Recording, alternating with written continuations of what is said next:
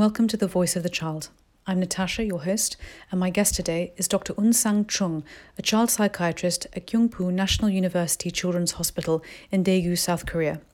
Daegu was the epicenter for the COVID-19 outbreak in South Korea and is several weeks ahead of the UK in dealing with the outbreak. As an expert on child welfare and the national lead for South Korea's School Mental Health Resource Center, Dr. Chung speaks regularly to the media in South Korea on children in the news, including the sinking of the Sewol ferry in 2014, which claimed the lives of 304 people, most of them children. She is also interviewed by the media about child sexual abuse and other disasters affecting children.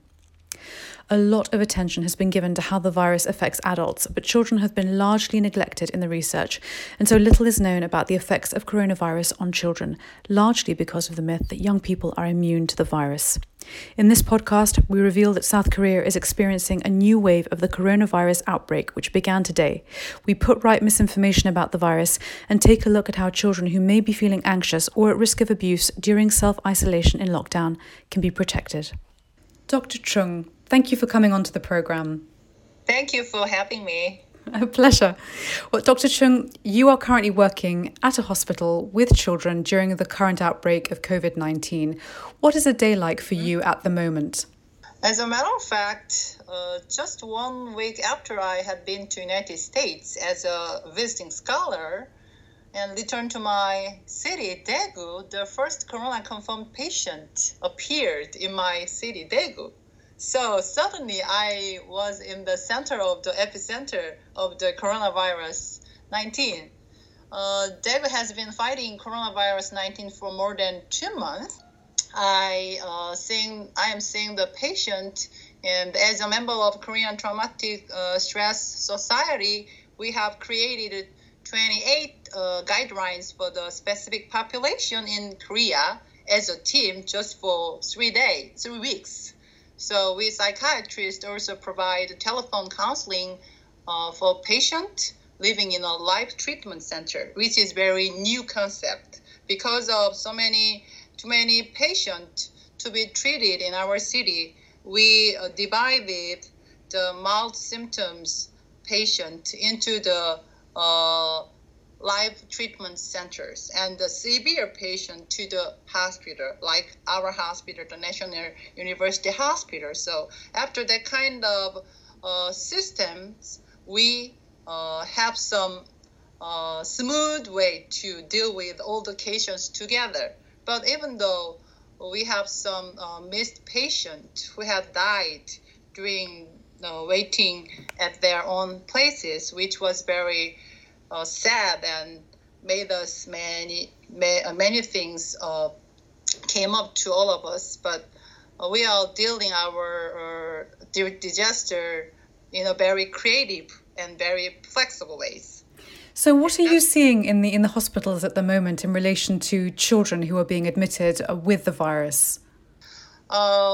I am a psychiatrist and child psychiatrist, so my patient already has some anxiety and some depressive mood and some behavior issues. So they when they came to us, they are wearing all the masks, but they are try to their best with their families. So even though they feel a little bit more anxiety and more depressive symptoms, but they try their best with their families because they know the situation we are facing right now.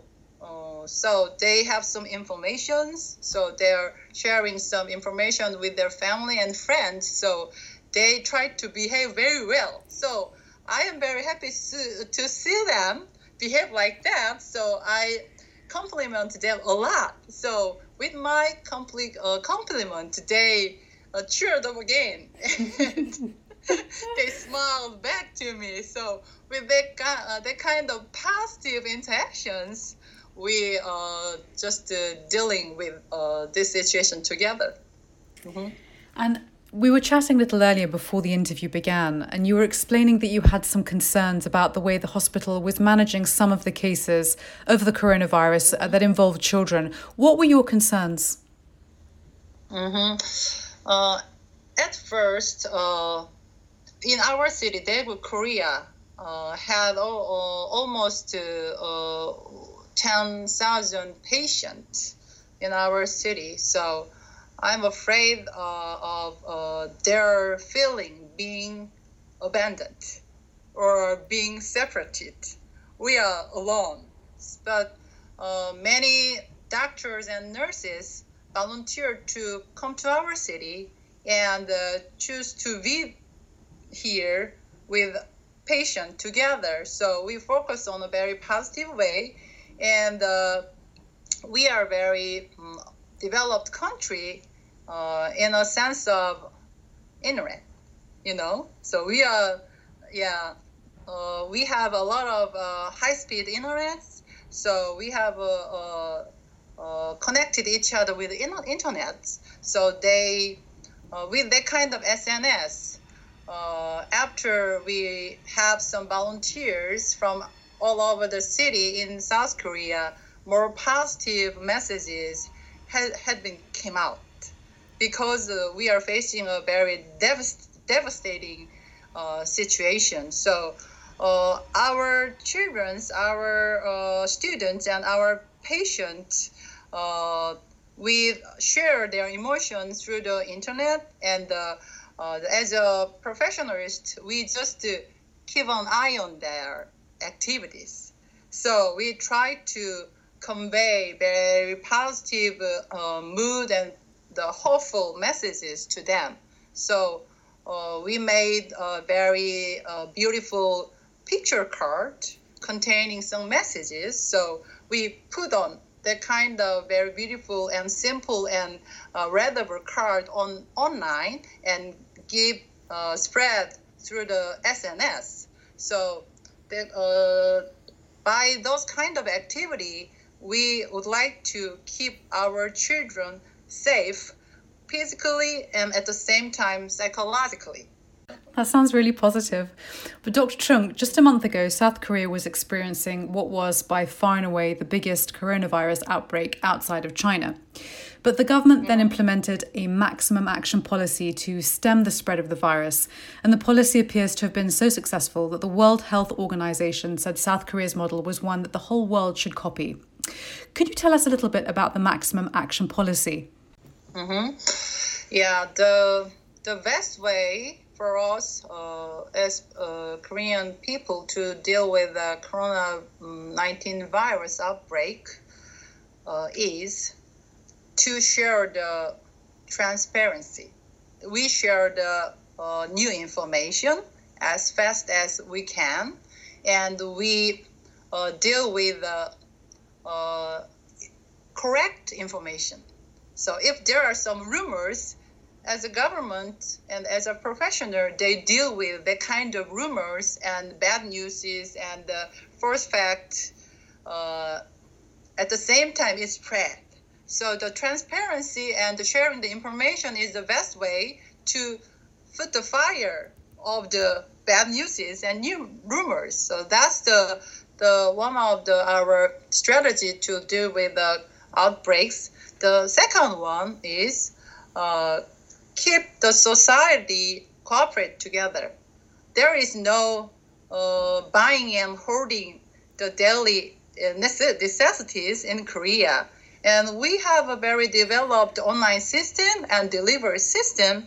So we have some belief other people doing their own jobs, even though this is not a very good time. So we have that kind of belief in others. So the government makes some system and let the people as soon as possible know about that kind of new system. So interconnectivity and the transparency and the networking systems makes us build new this kind of very good systems in a democratic way, I think. We're also reading here in London that part of the success is also down to mass testing of the population, using that data to target clusters of outbreaks and also quarantining people immediately as soon as they appear to pose a risk. Do you think that's been successful?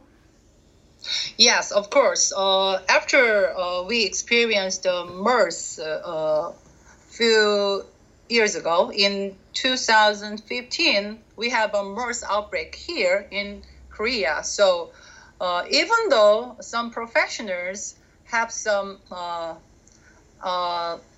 have been criticized during the MERS outbreaks, but they still stick to their jobs and they didn't give in. So because of that kind of experience, the government accepted the new technology as soon as possible. They approved that kind of new technique. So we adapted a new technique very fast.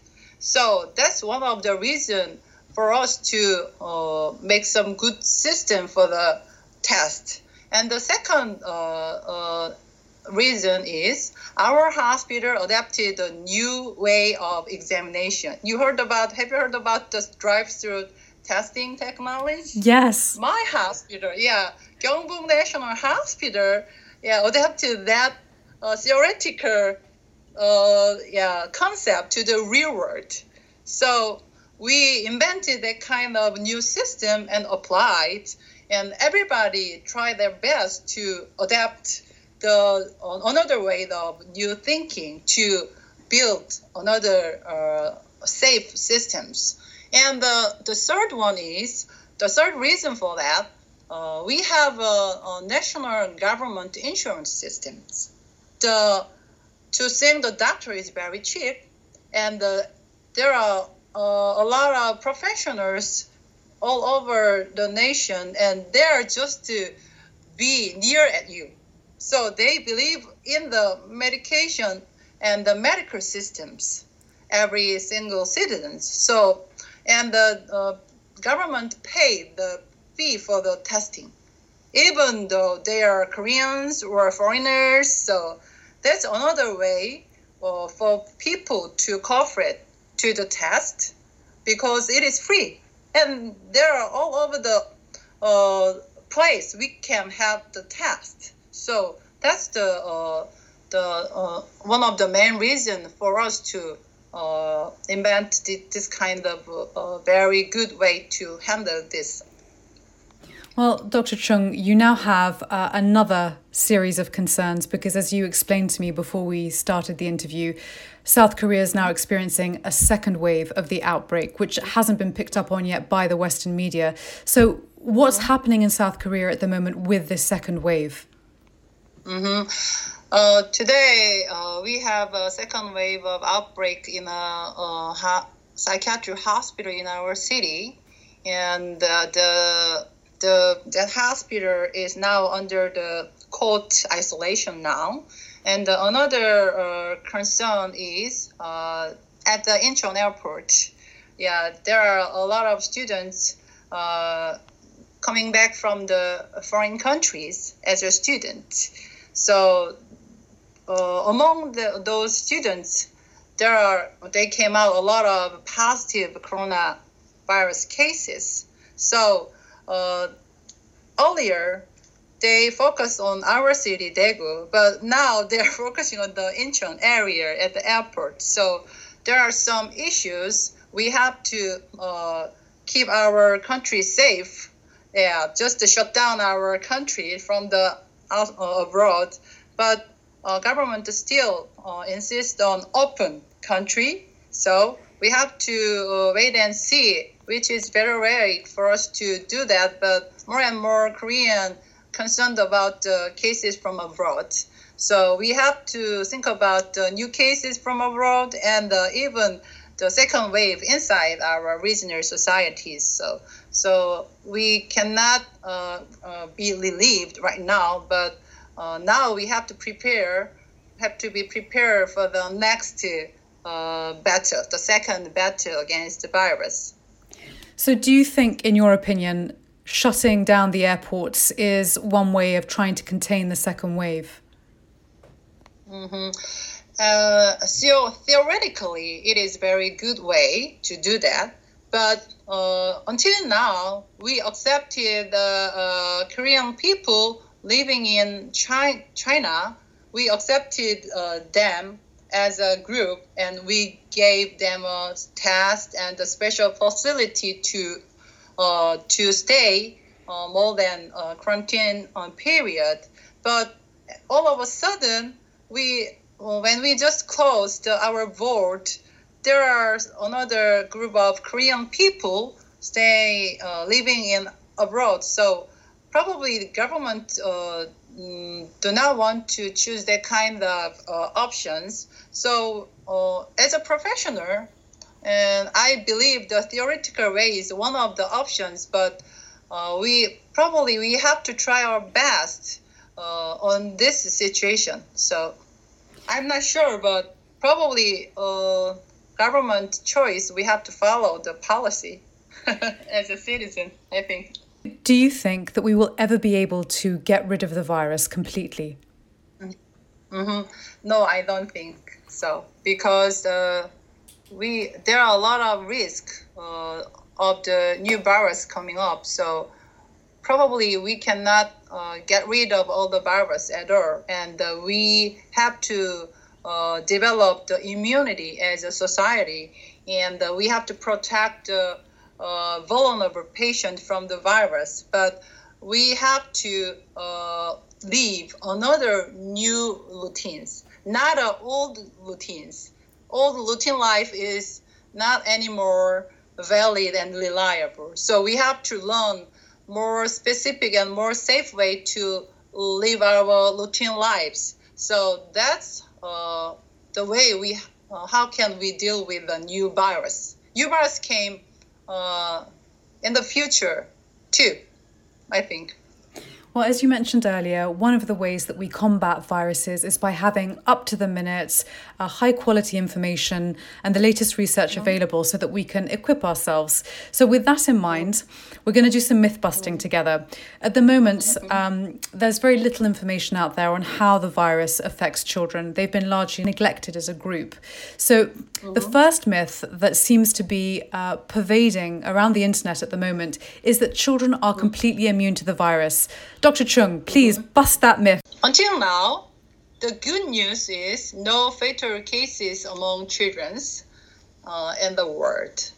I am happy to know that, but we have to prepare as a whole. You mentioned about we cannot get rid of a virus at all, and we are expecting another virus coming to in the future. So this is very good opportunity for us to teach our children how to deal with this kind of virus outbreaks. So there is no mortality cases among the children yet, but we have to prepare ourselves to another battle with another viruses. So we have to share our information, our experience with the children, and there is no need to make panic.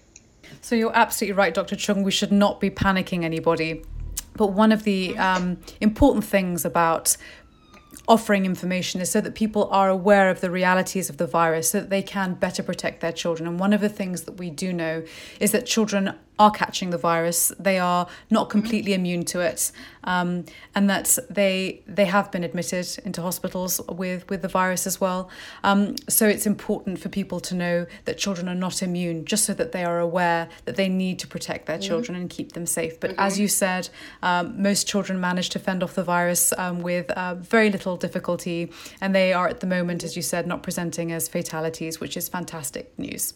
The second myth, however, that is going around the internet at the moment is that children cannot die from the virus.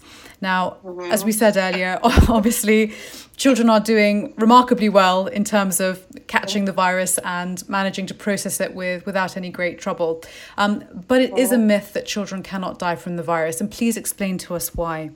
I think the first reason for that, we protect our children from the virus at the moment, so they have less opportunity to contact the virus yet. So we have to keep that kind of dealing with the virus. But as you know, we have very sad cases in our area. Last week, we lost a 17-year-old boy in our area. He did not passed away from the virus disease, but we don't have enough facility to treat him with the pneumonia and with the high fever. He could not get enough and timely help from the hospital, from the doctor. So that's why he died.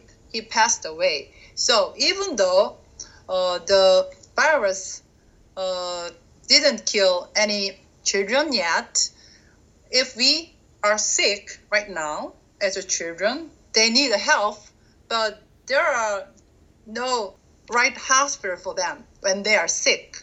That's why we have to take care of ourselves right now, and we have to prepare not to be sick. So I would like to share this fact with international children. Even though the virus cannot kill you, but this situation can kill you. So you have to take care of yourself. And even though you are not very sick with the virus, and you didn't notice I am sick with the virus, you can spread the virus to the family and to the friends and to the very loving people around you. So we do not want you are the main reason for them to be in danger. So that's why you have to take care of yourself right now. So that's my message to share. So this particular boy who very sadly passed away didn't have any symptoms of the virus. He was just suffering with pneumonia and there was no additional support to help him at the hospital. Is that right? That boy had a very high fever and pneumonia symptoms. But the first hospital he visited could not accept him because even if he was the coronavirus patient, the hospital should have been shut down. So for the other patient, because that hospital is not the exact hospital for the right hospital for the coronavirus disease, the doctor could not accept him. So he just recommended him to stay home. That's why they could not give a timely treatment for him. So, and the university hospital, the second hospital, tested him several times, but no virus came out from the several tests. So the symptom is very similar with the coronavirus, but they cannot decide how to treat him because of the negative result of the test. So the medical staffs have no room for him to be survive.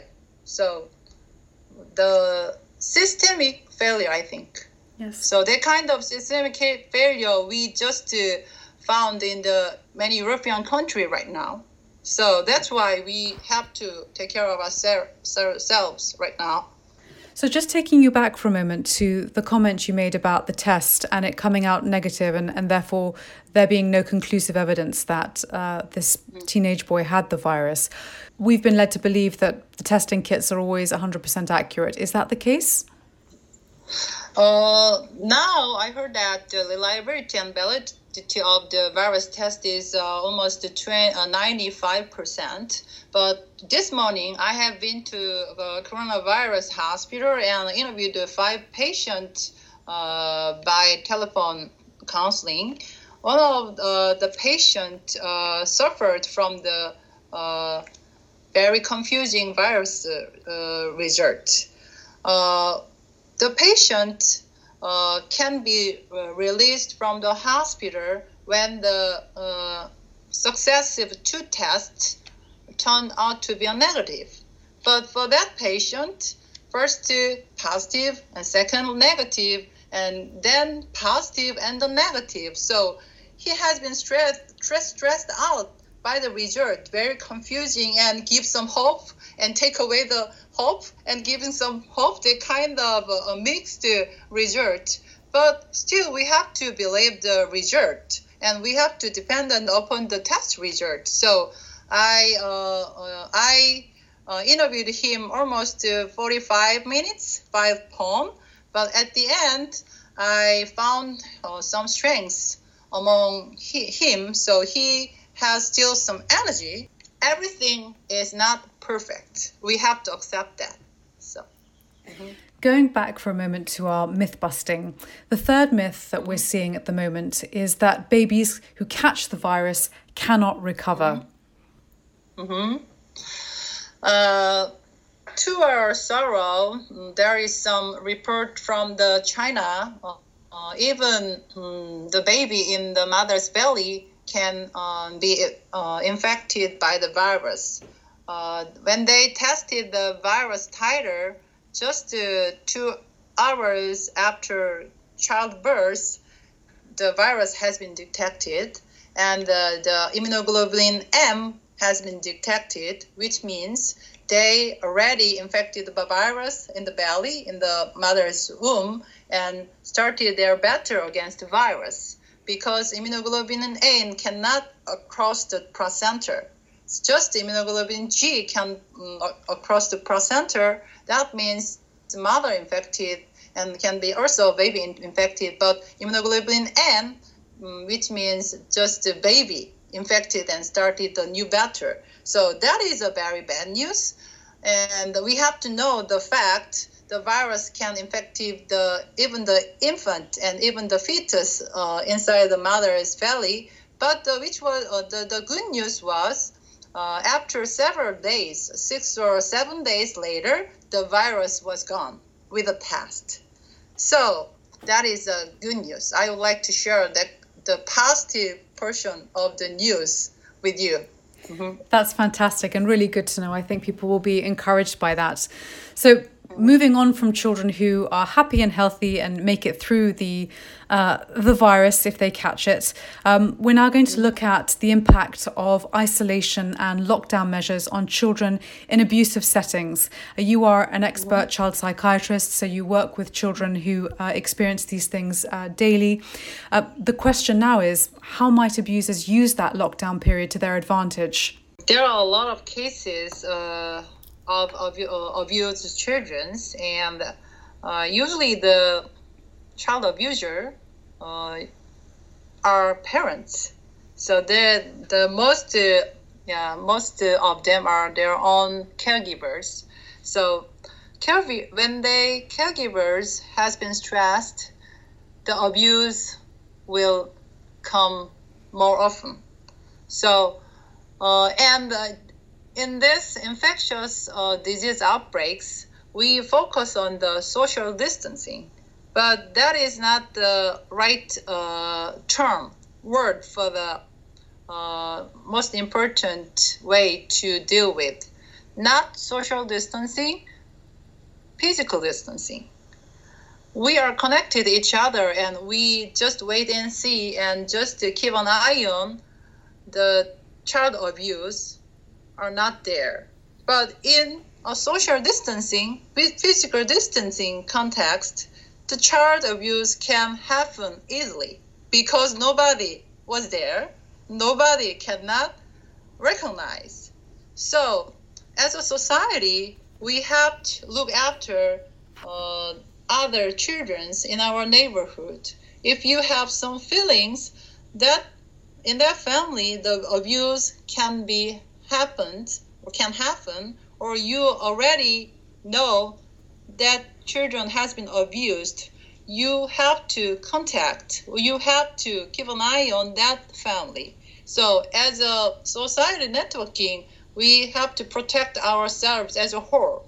So abused children are more vulnerable to this situation because they are very anxious. So with their anxiety, more and more behavioral problem came out. So that kind of behavioral problem makes their parent or caregivers more angry. So with angry, the caretaker cannot tolerate the problem. So the vicious cycles going on.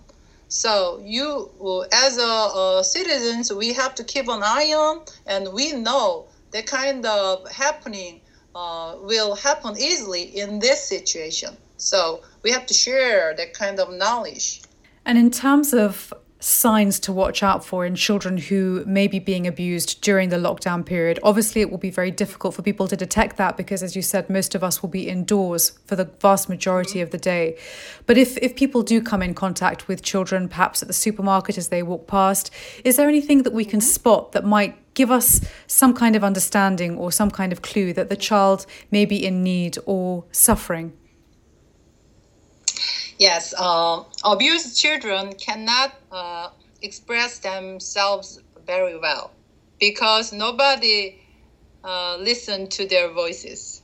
So they don't know how to speak up, how to describe their sufferings. So we have to be good at nonverbal communications, which means the facial expressions and the posturing, and we have to feel the sufferings of the children.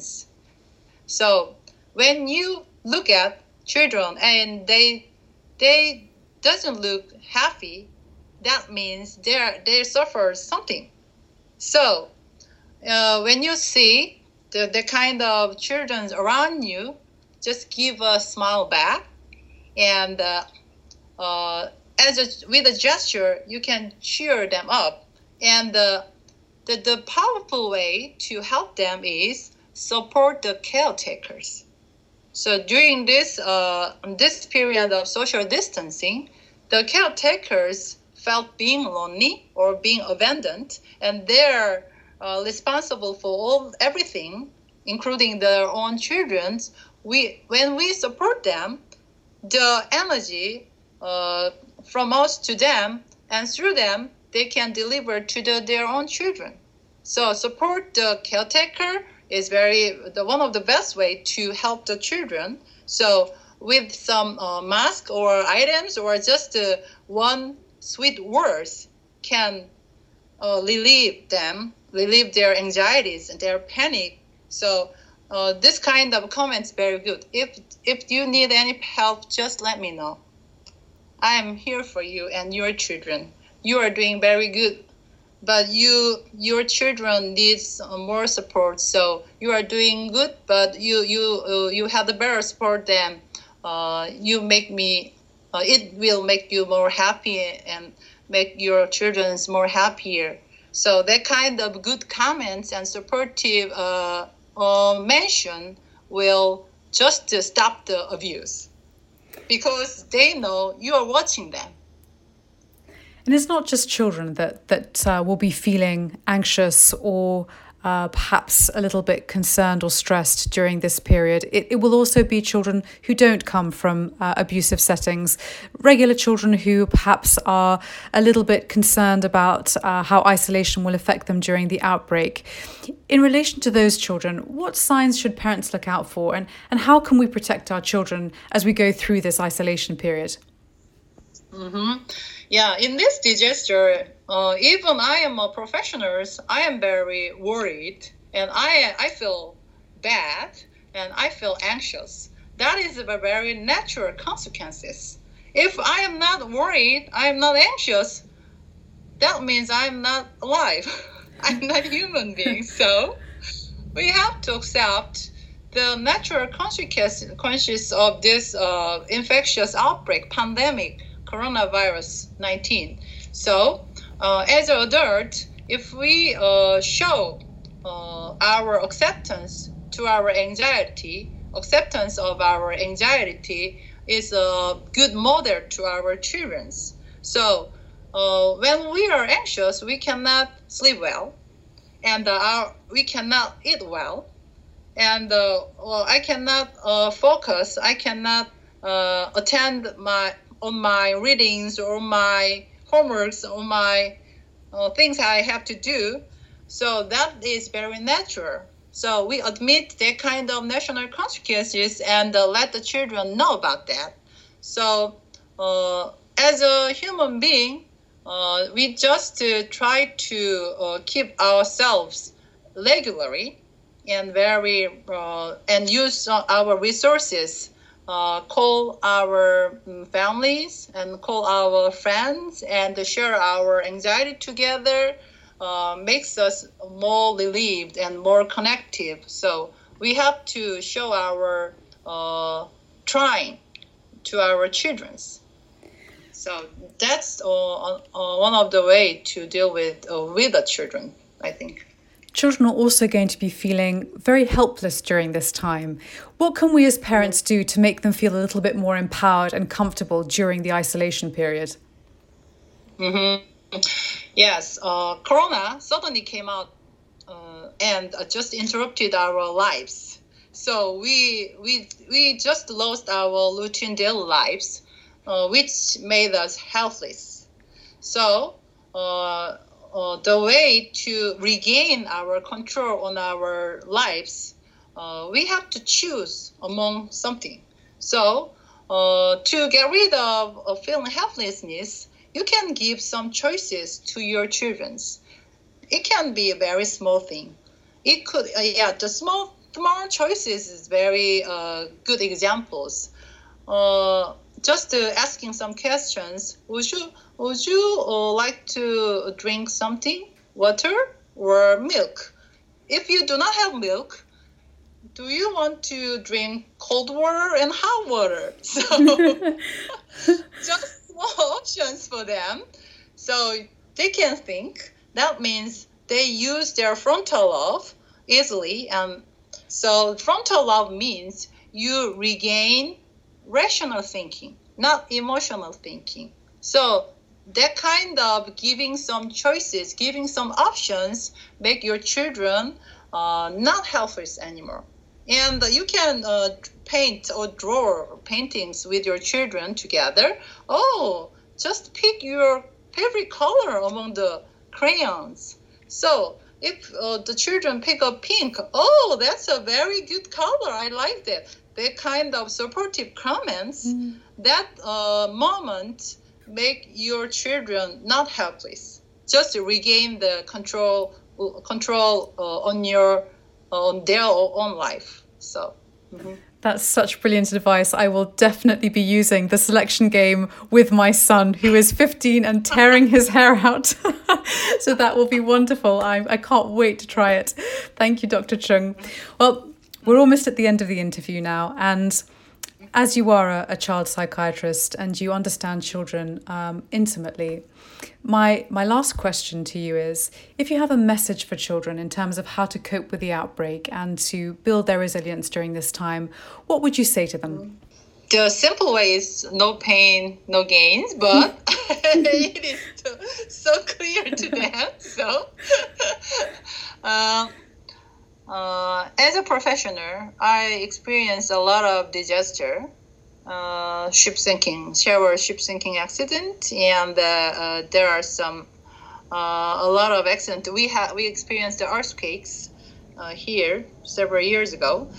I would like to share this concept with the children.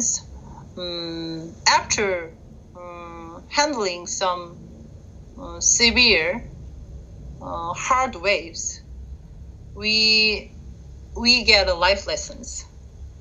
So every single person, from their own experience, they get life lessons.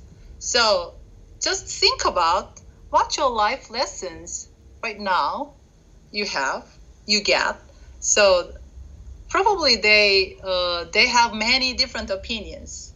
So as an adult, we cannot just pressure our life lessons over the children's. They have own life lessons and they have their own voices. Just listen to their voices, because to get rid of helplessness, let them speak. Let them speak up is another best way to just have some control on their own life. So let children speak, and we just listen to their voices.